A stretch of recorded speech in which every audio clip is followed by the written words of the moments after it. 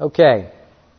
We are continuing along our study in the book of Ephesians. If anyone's visiting, we're on about a 12-year plan to get through the book of Ephesians, and that might be an understatement. We're in Ephesians 1, and we're going to look at verses 8 and 9 today.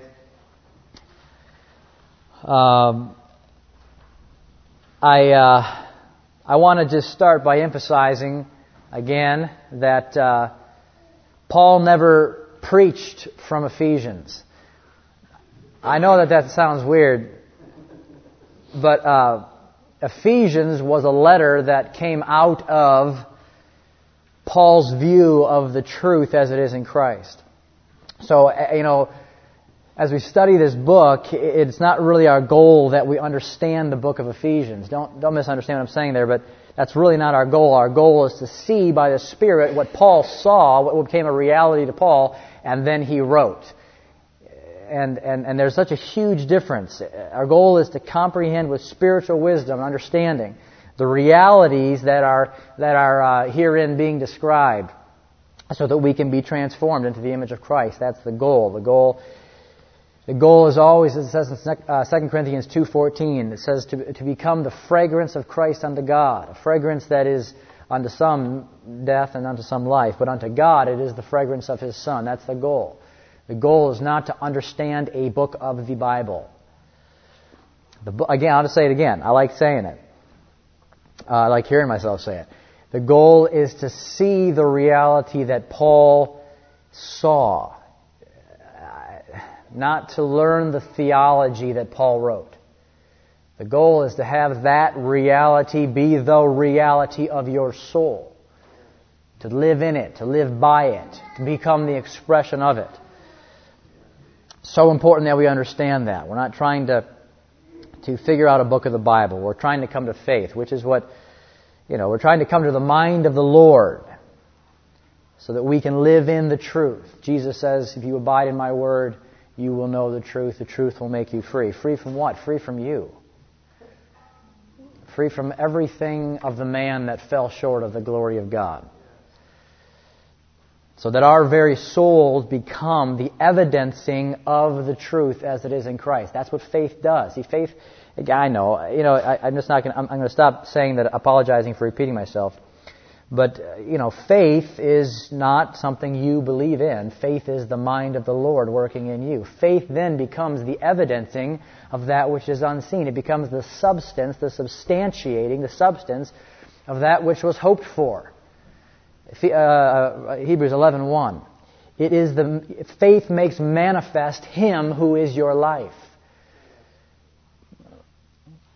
Through His mind working in His body. I say all this only because sometimes I fear that in studying a book like this, verse by verse, I get this little fear kind of twinge that comes over me as I go through a book like this, that we're going to walk away with facts and not truth. And if I thought that were the case, I honestly, we would just stop. So you can come away with a correct natural understanding of spiritual things and with no spiritual understanding whatsoever. Spiritual understanding is not you with your natural mind understanding spiritual things. Spiritual understanding is the understanding of the Spirit being wrought in your heart. And you live then by faith. You walk by faith and not by sight. Sight sees an old creation. Faith sees a new creation in Christ and lives there, abides there. Growing up is growing up in faith, growing up in the knowledge of God, growing up in spiritual understanding. So we can put these little verses as we go through them into our little compartments of theology and understanding and doctrine, and we still have nothing of the mind working in us. And that's always my concern. Paul wrote the book of Ephesians, Galatians, whatever book you want to talk about. He wrote the book out of the Spirit's understanding working in him. The life I now live, I live by the faith of the Son of God, the literal translation says. So we need to learn not the words and the doctrines of it, but we must come to have the same understanding, the same reality revealed by the Spirit of God working in us. We have to come to God's view. We have to come to the faith of the Son of God. We have to come to the mind of Christ. Whatever verse you want to throw in there. All speaks of the same reality. We must come to God's view or we have come to nothing. I know I say that kind of strongly. I couldn't mean it any stronger than I know how to say it. So anyway, we finished last week with Ephesians 1:7. We were talking about redemption and forgiveness of sins. We're talking about the redemption that is in Him, that God redeemed a Son and those who are in a Son. And I won't go back into that. We could have gone on last week and just finished up with Ephesians 1:8 because it just kind of completes the thought of what he was saying there in Ephesians 1:6 and 7. In Him we have redemption through His blood, the forgiveness of sins, according to the riches of His grace. And then verse 8 goes on to say, which He made to abound in us in all wisdom and prudence. And I won't say a whole lot about grace this morning, because we spent the first 2 weeks of our study of Ephesians just looking at that one word, grace. And and so I don't want to repeat myself so soon, but suffice to say that grace is a reality whereby we bear His death and are found in His life. It is a reality of living in and by the life of another. That is where grace abounds to us in Him. In Christ, grace abounds. It says a similar thing in Romans 5, where sin did abound, grace did abound all the more. And this is the great gift of God in Christ. Grace abounding towards you in all wisdom and prudence. And that's verse 8. But what I really want to spend our attention on today is actually the next verse, verse 9. And it's where it reads this. It says, having made known to us the mystery of His will, according to His good pleasure, which He purposed in Himself.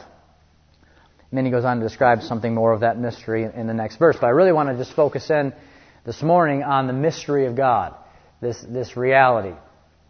I want to look at what is the mystery, what was the mystery, why was it a mystery? In other words, how was it hidden? What made it a mystery? And then I want to look at how is the mystery revealed, and that's probably gonna fill our plate today. I would guess. So I just want to start with the word mystery. What biblically speaking, what's a mystery?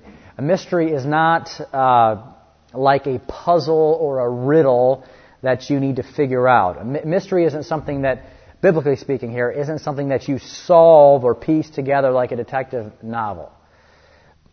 Biblically speaking, a mystery is simply something hidden that must be revealed. There's a Bible scholar, a guy named David Chilton, that says, I liked his definition of the word mystery. I just happened to be reading him this week, and he said, this is a quote from one of his books, a very cursory study of the New Testament, use of the word mystery, shows that it does not there carry its usual modern sense of the word puzzle. It is indeed something hidden, but not in such a way that you can follow a series of clues and eventually find it out. Rather, it is a truth which you either know or do not know, depending on whether or not it has been revealed to you. I like that definition. The mystery of God that is referred to in the New Testament is simply His eternal purpose for which He created all things. That mystery was hidden in God before the foundation of the world. Ephesians 3 verse 9 says, the mystery having been hidden from eternity in God. That mystery was demonstrated, however, though not comprehended, but demonstrated through creation, natural creation, and also through God's dealing with Old Covenant Israel. There is where it is hidden. And that mystery has been revealed in the person of Christ. We're going to break that down and look at it more. I'm just kind of summarizing here. I want to just start, though, by demonstrating from Scripture that the mystery of God is no longer hidden. It still may remain to you and I a mystery, but if that is the case, it's only the case because we have not seen the reality of it as it is in the person of the Lord Jesus Christ. And I say that because I've heard I've been under a lot of teaching, I've heard a lot of teaching with regard to the mystery of God as though it is still a mystery. As though it is something that God has not yet disclosed, or something that you will come to know when you die, or something that God will unleash during some future event, or some future outpouring of this or that. That, frankly, that is nonsense and completely contradictory to everything the New Testament says with reference to this word mystery. Now we'll go on to define that word and the reality of mystery in a moment here, but first I just want to make the point that I just want to say that there's not another mystery that God has other than the one that He has demonstrated and revealed in the death, burial, and resurrection of His Son. That mystery must also be revealed in you and I by the Spirit, but it is finished and opened up now to anyone who will turn their heart to see. It goes on to say in chapter 3 that the mystery is not only supposed to be known by us with spiritual understanding, it is supposed to be ongoingly manifested by us, by the church, to the world. So it's a bit disturbing for me to think that we, the church, are supposed to be manifesting the reality of a revealed mystery, and yet we're often still teaching that it remains unknown.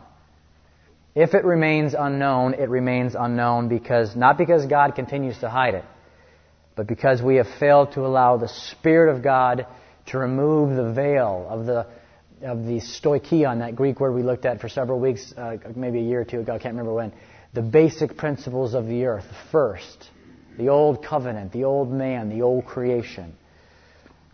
We have not turned the heart to look beyond the veil, and we'll get to that too. But let me just first prove my point that this mystery, though previously veiled in time past, that is in the Old Covenant, is now revealed in Christ. Let's look at a few verses. You can jot these down if you want or whatever. I'm just going to read through them. Romans 16:25. Now to Him who is able to establish you according to my gospel and the proclaiming of Jesus Christ according to the revelation of the mystery, having been kept unvoiced during eternal times, but now has been made plain. 1 Corinthians 2:7. But we speak the wisdom of God in a mystery, having been hidden, which God predetermined before the ages for our glory, which none of the rulers of the age had known, for if they had known, they would not have crucified the Lord of glory, according as it has been written, eye has not seen, that's natural eye has not seen, ear has not heard, nor has it risen up into the heart of man the things which God has prepared for those who love Him. But, verse 10, God has revealed them to us by His Spirit. Ephesians 1:9. This is our verse this morning. Making known to us the mystery of His will, according to His good pleasure which He purposed in Himself. Ephesians 3:3, that by revelation He made known to me the mystery, as I wrote before in brief, which in other ages was not made known to the sons of men, as it has now been revealed by the Spirit to His holy apostles. And that word holy, don't put anyone on a pedestal. That just means set apart, holy, sanctified, set apart. Holy apostles and prophets. Paul's not giving himself a head trip here. He's just saying he is set apart and sent of God to make known this mystery. Ephesians 3:9. And to bring to light all what is the fellowship of the mystery, having been hidden from eternity in God, the one creating all things through Jesus Christ, with the intent that now the manifold wisdom of God might be made known by the church to the principalities and powers in the heavenly places. Ephesians 6:19. Pray also for me that to me may be given speech in the opening of my mouth with boldness to make known the mystery of the gospel. Colossians 1:26. The mystery having been hidden from the ages and from the generations, but now revealed to His saints, to whom God willed to make known what are the riches of the glory of this mystery among the nations, which is Christ in you, the hope of glory. Colossians 2:2. That their hearts may be comforted, being joined together in love, and to all riches, to the full assurance of the understanding, to the full knowledge of the mystery of God.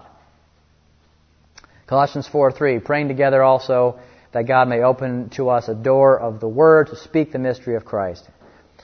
And there are more. But my objective here is not to put you to sleep just reading Scripture to you. Obviously, my objective is to prove without question, in your heart at least, that the mystery of God does not await a future unveiling or a future event. Hopefully these scriptures alone were proof enough that the fact is that this mystery was hidden. It was hidden, and we'll speak in a minute about how it was hidden, but it was hidden and has been made plain and can be known and can be experienced. More than that, can be made manifest by those to whom it is revealed. So it can remain a mystery to you and I, but that is only because we have not truly seen and known the one in whom the mystery is made plain. Colossians 2 says all the treasures of wisdom and knowledge are hidden in Christ Jesus. Well, Christ is in you. And Christ is being revealed in you by His Spirit if we are growing up in Him. So what is the mystery? Well, first question here, what is that mystery? Well, if I had to encapsulate it in a single verse or in a single sentence, you could use, I would just probably say Christ. Christ is the mystery of God. That's a little too broad, so I'll break it down a little more. But it's multifaceted only because God's giving of Christ to us accomplishes many things and is experienced in many ways, but there's not many different mysteries. It all speaks of the same things. If I was to sum it up, the verses we've already looked at in Ephesians chapter 1 would be a nice little summary where we've seen that God's eternal predestined plan, that's not predestined people, that's a predestined plan to have a people in His Son, living in that Son, by the life of that Son, before Him, that is, in His face, as a literal translation, accepted, adopted, redeemed in the Beloved, in the Son of His love. That might be a good summary of the mystery. Another way you could summarize it would be from Colossians 2, to whom God willed to make known what are the riches of the glory of this mystery among the nations, which is, and literally there it's, who is Christ in you, the hope of glory. Later on in Ephesians chapter 2 and 3, Paul makes reference to this same mystery again and deals with it with specific reference to how it affects Jew and Gentile becoming one body through death and having one fellowship in the life of the one Son, brought near in that one Son, made one new man. So what I'm trying to say is that it's multifaceted, but it's all the same thing. It's quite simply God dwelling in you in the person of His Son, revealed in you by His Spirit, manifested through you as His body. That's the eternal purpose. That is the mystery of God. If you apply that to the body, well, then you have Christ in you, the hope of glory. Well, that's not Christ in you, your future hope of one day glory. That's not Christ in you, a ticket to glory. That is Christ in you as the very glory that was testified to, promised, hoped, expected, prophesied, shown in type and shadow, but now realized how? Now realized as Christ in you. Israel's hope of glory, the prophesied hope of glory, the promised hope of glory, the glory spoken to starting in Abraham all the way through the Old Covenant. All the prophets spoke of the coming glory. Now it's Christ in you, that hope of glory. Christ in you. Christ in you is the glory that God had promised and demonstrated in clouds and pillars and fire and all the ways He manifested and proclaimed His desire to dwell in the midst of a people. Now that hope has been realized. Now that hope is Christ in you. So that's if you apply this specific mystery to you as His body. Well, what if you apply the mystery to Jew and Gentile? Well, the reality of Christ in you breaks down the enmity. We looked at this in Ephesians chapter 2. We jumped ahead when we looked at the word peace from Galatians 1, verse 2. But this reality breaks down the enmity between flesh and between man and God. How? Through His death, by reconciling us unto God, both Jew and Gentile, in one body, sharing one life. My hand reconciled to my foot by sharing one life. What is the peace between my eye and my ear? Is it proximity? No, it is sharing one life. You know? Remember we talked about you could take my eye, put it in a bucket. This is gross, but you could take my eye, put it in a bucket, take my ear, put it in the same bucket, get them really close to each other. And is that fellowship? Is that peace? No, that's just proximity. What if you painted them both blue? Is same color, having the same, is that peace? Is that, no. What is the breaking down the barrier? It is sharing one life.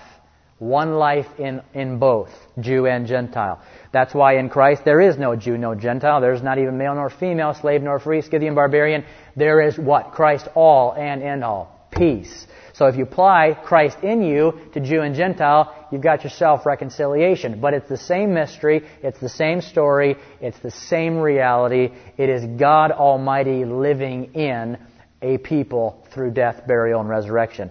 What if you apply this mystery to the church as a bride? Well then, this becomes a picture of union. That's Paul's reference to the mystery in Ephesians 5. He talks about the mystery again there. Here we have another picture. Same mystery, but it's a picture, and he brings it back to Adam and Eve. What happens with Adam and Eve?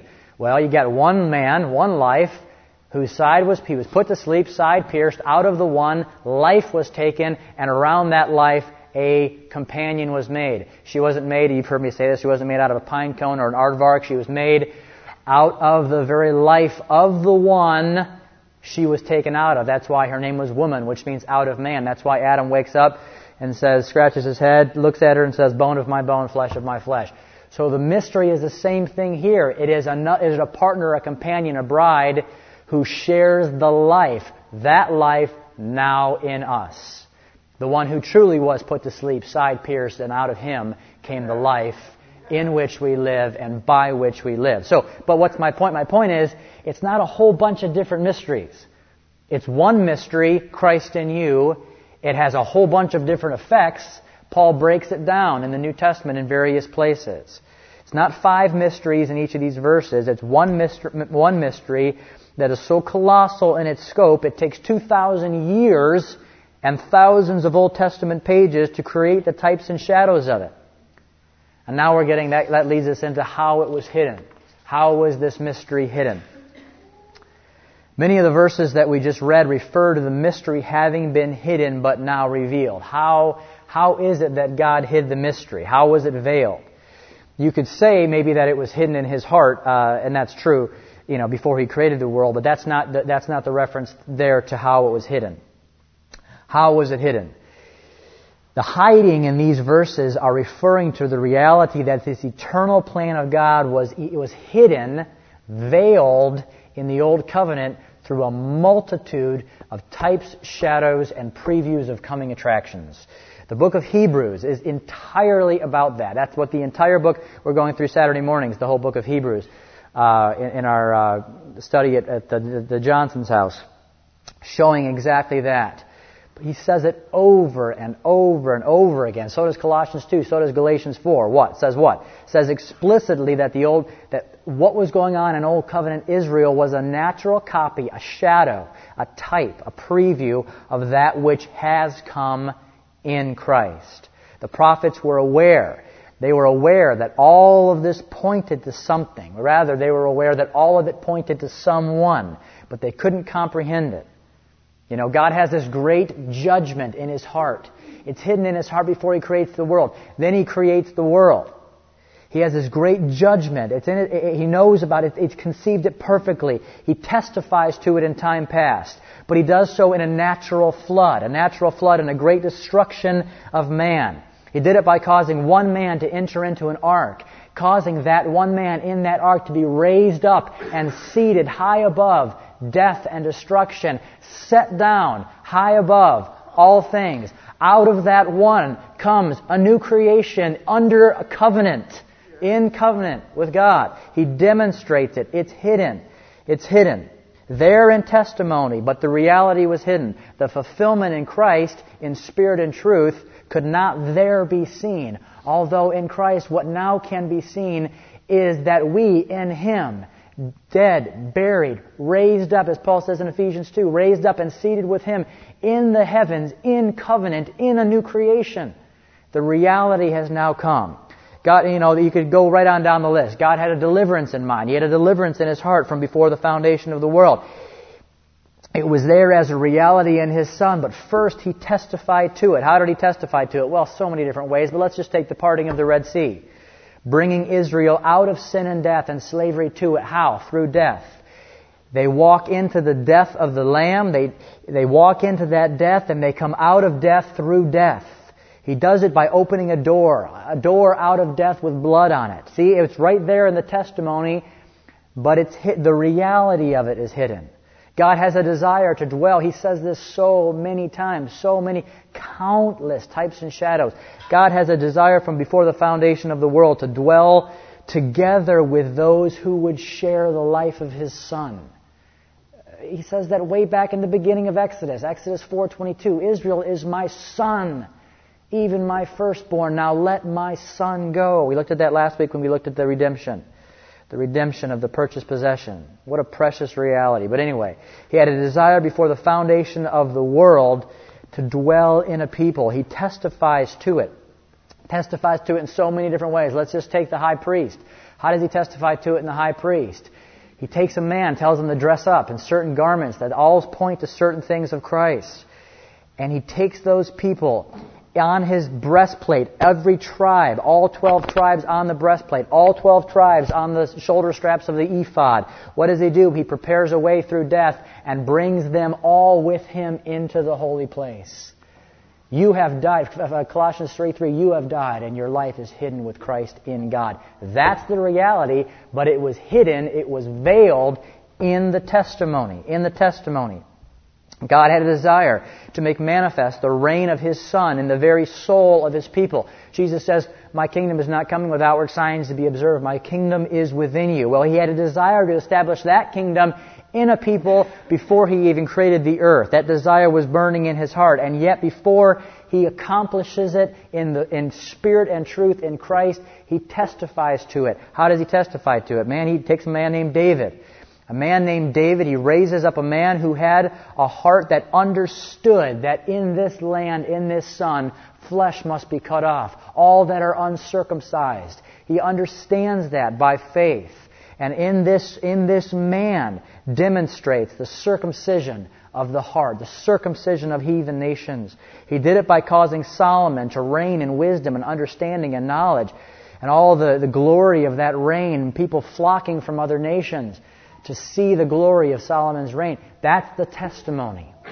But it wasn't an end in itself. It was proclaiming something. It was proclaiming the hidden mystery of God. Hidden before the foundation of the world, testified to in the Old Covenant, made real now in Christ. All of natural creation bears witness of it.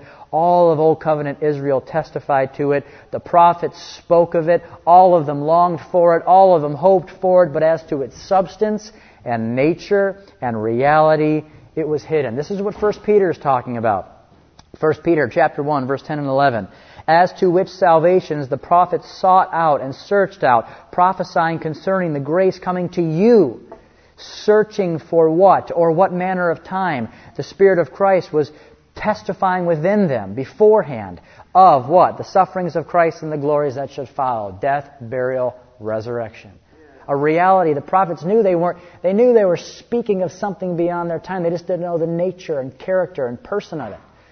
And yet that all that they spoke of was Christ's death, burial, and resurrection. Hidden in a testimony, now accomplished and unveiled, all gathered up in the very person of Jesus Christ. Now I'm getting ahead of myself a little bit, but if you look down to the very next verse, verse 9, you're going to see that the unveiling of this mystery has to do with the purpose He purposed in Himself, wherein He would sum up everything, that is, gather together everything, that is, comprehend everything. All of those are part of the definition of that Greek word.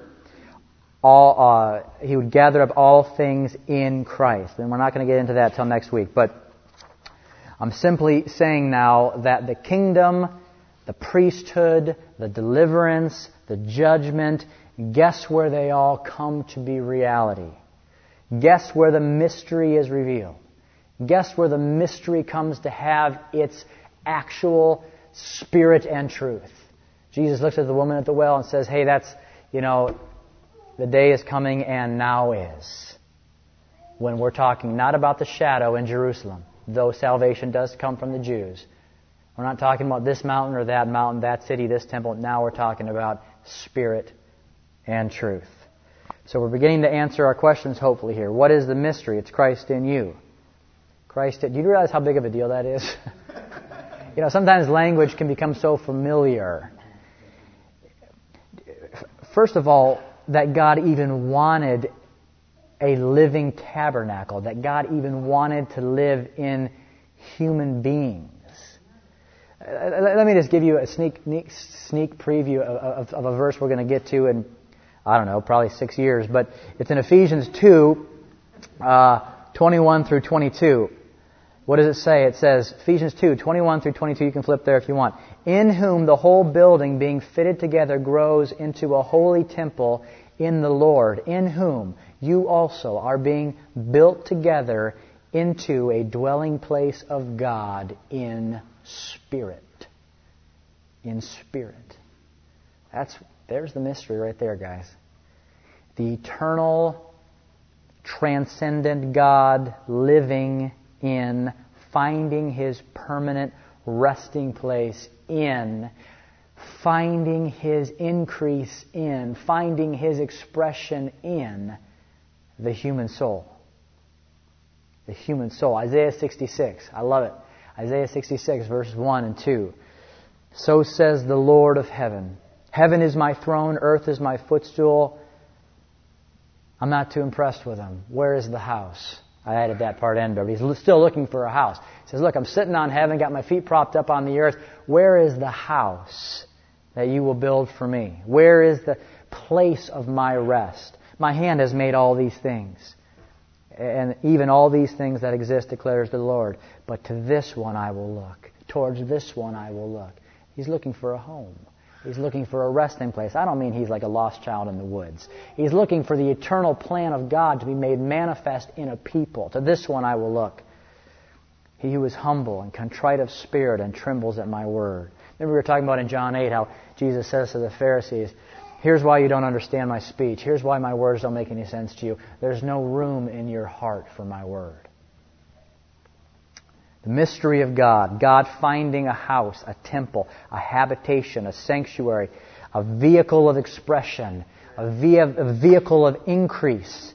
Not more Jesuses, but the increase of Christ expressed through a corporate body. You know, if my arm was paralyzed and it just hung here limp and then all of a sudden I had a surgery and it fixed it, it wouldn't be more Jasons, it would just be a greater expression of the one Jason. We are the body of that one. Our purpose is to make manifest the life that is in us, not our own. Anyway, the mystery of God has to do with God finding His house, His expression, His increase in the human soul. This is what was hidden in His heart. This is what was testified to in the old creation. And I don't want to put you to sleep, but the number of verses that where He says, I took you out of Egypt that I might have a people to dwell in the midst of, or things like that. That the old covenant is replete. It's just full of that kind of thing. I want you to establish this testimony of my salvation so that I can dwell. Now that was in type and shadow. He didn't actually live in the people. He lived among them. He dwelled in the midst of them in His temple, but we become that temple. So anyway, how was the mystery veiled? It was veiled through a multitude of types and shadows and hints and previews. All the stories which Paul says, whether we looked at a couple of weeks ago, Hagar and Sarah, and the picture there, and all, whatever types and shadows you want. Hebrews 1:1, through in various ways and at various times and in various ways of old, God spoke to our fathers, but now He speaks in Son. At the end of these days, He has spoken in Son. So, when did the mystery come into reality? In other words, when did God pull the veil off the mystery? When did God pull the veil off? Well, we all know. You all know when God rent the veil. He rent the veil in the death, burial, and resurrection of His Son. Isn't that where the veil between the first and the second came down? Isn't that where the testimony became the witness, and the shadow became the substance, and the prophecy became the fulfillment, and the promise became yes and amen? Isn't that what Paul says in Corinthians? That it all became yes and amen in Christ, that the law became spirit, that people were gathered up into this eternal Son? Isn't that where everything of promise turned into but now in Christ? Isn't that everything of expectation and hope became Christ in you? Isn't that where the entire New Testament, the whole New Testament is taken up with proof after proof, demonstration after demonstration of how Christ is and has finished everything that was part of the testimony. All of these verses have plainly said, all the verses that we read before have plainly said that the mystery that was formerly hidden has now been revealed and is now to be made manifest by His church. Okay, we're probably running out of time. I'd like to just conclude a little bit here with the last question, and that is how this works in the believer, how this works in you and I. As always, there is the finished work of God in Christ wherein the veil has been rent, wherein the heavens have been opened. And what He tells Nathanael that he will see, you will see the heavens open. You will see me become the ladder that Jacob saw in Genesis. I will become that ladder. You'll see it. It's not a vision he had, it's the cross. It's what he saw, the heavens opened and the ladder out of one realm into another. Well, he saw that. A finished work, there is the finished work of God, which stands, there is an open door with blood on it for whosoever shall come. And yet all that God has objectively accomplished must be subjectively revealed, realized, and known for you and I to walk in the good of it, to bear the image of it, to make it manifest in the earth. That's a fact. I won't go through all the scriptures that prove that. We're going to get to that. We've done that before, but we'll get to that also when Paul is praying in Ephesians 1:17 and 18 that God give them the spirit of wisdom and revelation in that very reality. But in other words, though the Lord has rent the veil can still remain on our hearts if Christ our life has not been revealed in us. Galatians 1:16, Christ revealed in you. We can still read the Old Testament and see nothing but types and shadows, not understanding the types and shadows, in fact, and seeing nothing of the hidden mystery which has its fulfillment and reality in the person of Christ. And it's in that imaginations abound. Wherever you have not seen the truth as it is in Christ by His Spirit, man invents this ugly, disgusting thing called Christian religion. And this is exactly what 2 Corinthians chapter 3 is all about. I'd like to read the whole chapter, actually. But that would be fun. But because of time, I'm just going to summarize briefly the first 13 verses, and then we'll pick up in verse 14, and we'll just read. The first 13 verses have to do with the contrast between the glory of the first covenant and the glory of the new covenant. The glory, of course, is the manifestation, expression, demonstration, exhibition of God. Everything that says, behold the glory of God, there you are seeing something of God made manifest. Well, there was glory in the first covenant. There was glory that did express something of God, but only in natural things, only in temporary, temporal passing ways. God shook a mountain. Guess what? That mountain's not shaking right now. God parted a sea. That sea is not parted right now. God created a tabernacle. That tabernacle was destroyed, etc. There was glory in that covenant. There was manifestation of Christ. There was demonstration, exhibition of salvation. It was exhibited by God. Glory was seen. There was glory seen in the victory in Canaan. Not by might, not by power, but by my Spirit. Something of God's salvation seen there. But that glory does not compare. In fact, it says in one place, in one of those first verses, maybe verse 10, it says that compared to the glory that we've come to in Christ, that glory is not even glory at all. That was natural, material, and passing. It doesn't compare with the glory that we have as Christ in us. The former glory, which it says in that whole section, it just talks about how it was passing, it was temporary, it has compared to the glory we've come to, it is nothing at all. That's what brings you up to verse 14. And I'm just going to start reading there. But their minds were blinded. For until this day, the same veil remains unlifted in the reading of the Old Testament because the veil is taken away in Christ. But even to this day, when Moses is read, the veil lies on their heart. Nevertheless, when it, that is the heart, turns to the Lord, the veil is taken away. Now the Lord is the Spirit, and where the Spirit of the Lord is, there is liberty. And I'm not going to get into what... I'd love to talk about that, because that just gives us, charismatics a reason to dance, but it has nothing to do with that. It has to do with the liberty of the old covenant into coming from the shadows into the liberty of the Spirit. Jeff, however, has taken it a different way and is dancing in the back row. Anyway, but we all here, verse 18, this is where we're getting to my point. We all with unveiled face, beholding as in a mirror the glory of the Lord, are being transformed into the same image from glory to glory, just as by the Spirit of the Lord. Now there's so much I would love to talk about. I quote these verses now only to show that what God has taken away, the mystery, the veil of type and shadow, that veil can still remain on the heart. Paul's saying that here. He's saying, look guys, the greater glory has come, and yet to this day, he says, some still have that veil upon their heart when the Old Testament is read. God has fulfilled that testimony in His Son. It's revealed in Christ. It's unveiled. It's come to be reality in Christ. The mystery is unveiled, and yet still there are hearts who have not seen beyond this veil. There are hearts that have not seen the mystery unveiled in Christ. Why? Because it's taken away in Christ. He's not just, I know specifically Paul is making reference to Jews who have not come to Christ here, but that same veil remains on the natural mind whether you're a Christian or a Jew. It's a veil that must have the realities testified to revealed in the person of Christ. It works with anyone that has an old covenant mindset. That veil is working with anyone who has come out of the old covenant, but the old covenant has not come out of them.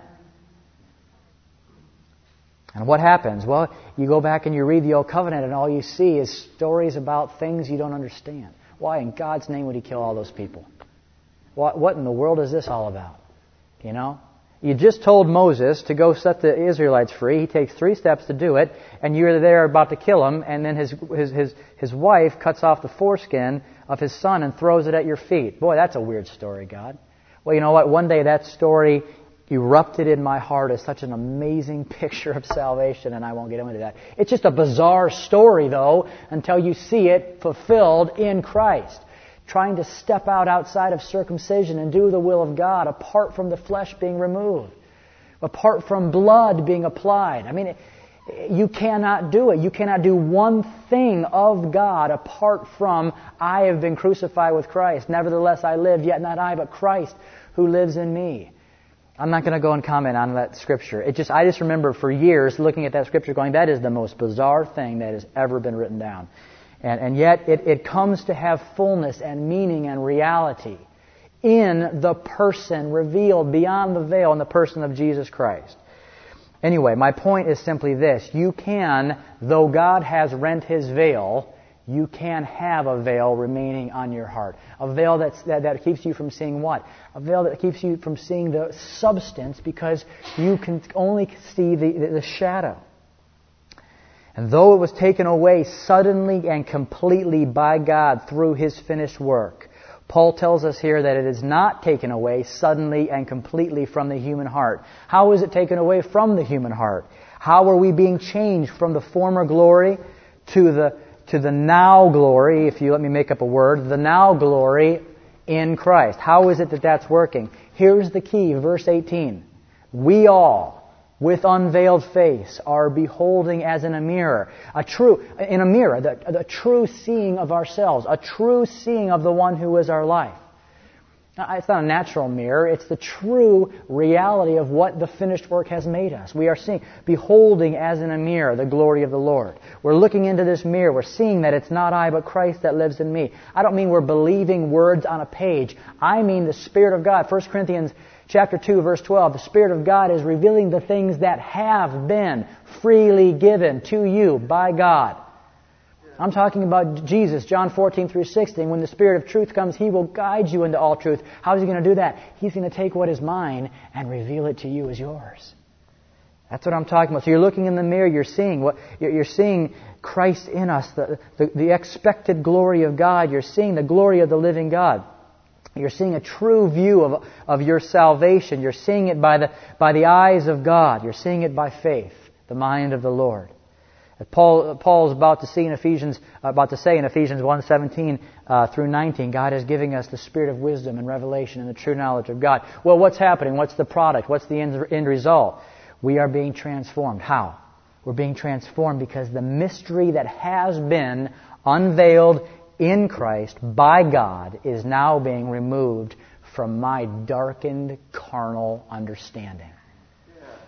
It's now being taken off of my blinded carnal mind. Romans 8, chapter 6 verse 6 and 7.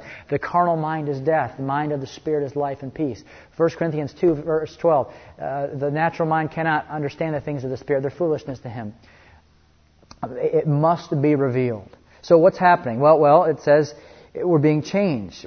We're being changed through, as Paul says, one of the verses we read in the beginning, through the revelation of the mystery. We're being transformed as God reveals. I just quoted this verse. Reveals the things that have been freely given. Transformed as God reveals the things which eye cannot see, ear cannot hear, nor have they entered the natural mind of man, but God has revealed. But God is revealing. We're beholding, this verse says, verse 18, we're beholding, we're seeing. Seeing what? Seeing the mystery of His will accomplished in Christ. We're seeing beyond the veil, which is what Hebrews 8, 9, and 10 is about, and we won't get into that. But what's happening in me? Ephesians 3, 9. Here's what's happening in me. God is bringing to light what is the mystery having been hidden from eternity in God. What's happening to me? You go to 2 Corinthians 4, verses 4 through 6. Light is dawning in my heart. God who said light will shine out of darkness is now shining in my heart to give me the light of the knowledge of the glory of God in the face of Jesus Christ. Where is that happening? That's happening in your heart. That's happening in you. We're seeing beyond the veil. Colossians 2:2. I'm attaining to the full assurance of understanding, the full knowledge of the mystery of God. We're beholding more and more with an unveiled face the mystery of God revealed in Christ. And what's happening in me? Well, you begin to bear. That's what it's saying. You are changed. You are changed into that image. Verse 18, you're changed in. You begin to bear the image. The truth as it is in Christ begins to become the truth that actually works in your soul. Not the imitation of Christ. No, the impartation of Christ and the manifestation of Christ. It begins to transform your very soul. Not into a copy of His behavior, but into the actual transformation of nature. Yeah, like the life becomes like that signet ring pressed into the wax. Your soul bears His image as it beholds the glory of God. It transforms you from what to what? From glory of the old to the glory of the new. You begin to bear in yourself His image. You are conformed to His likeness. Not an improved Jason, but the image of the living Christ, my life, starting to be formed in me. Galatians 4:19. The image of Christ in me, the promised glory of God. We are changed from glory to glory. So, anyway, that is the mystery. The mystery hidden in God, testified to in the Old Covenant, finished, unveiled in Christ, revealed in you and I as the heart turns to the Lord, manifest and expressed to the world through His body, which is His fullness, the fullness of Him who fills all in all. That is the purpose of His body, is to make manifest the mystery that He has accomplished in His Son. Amen. We'll stop there.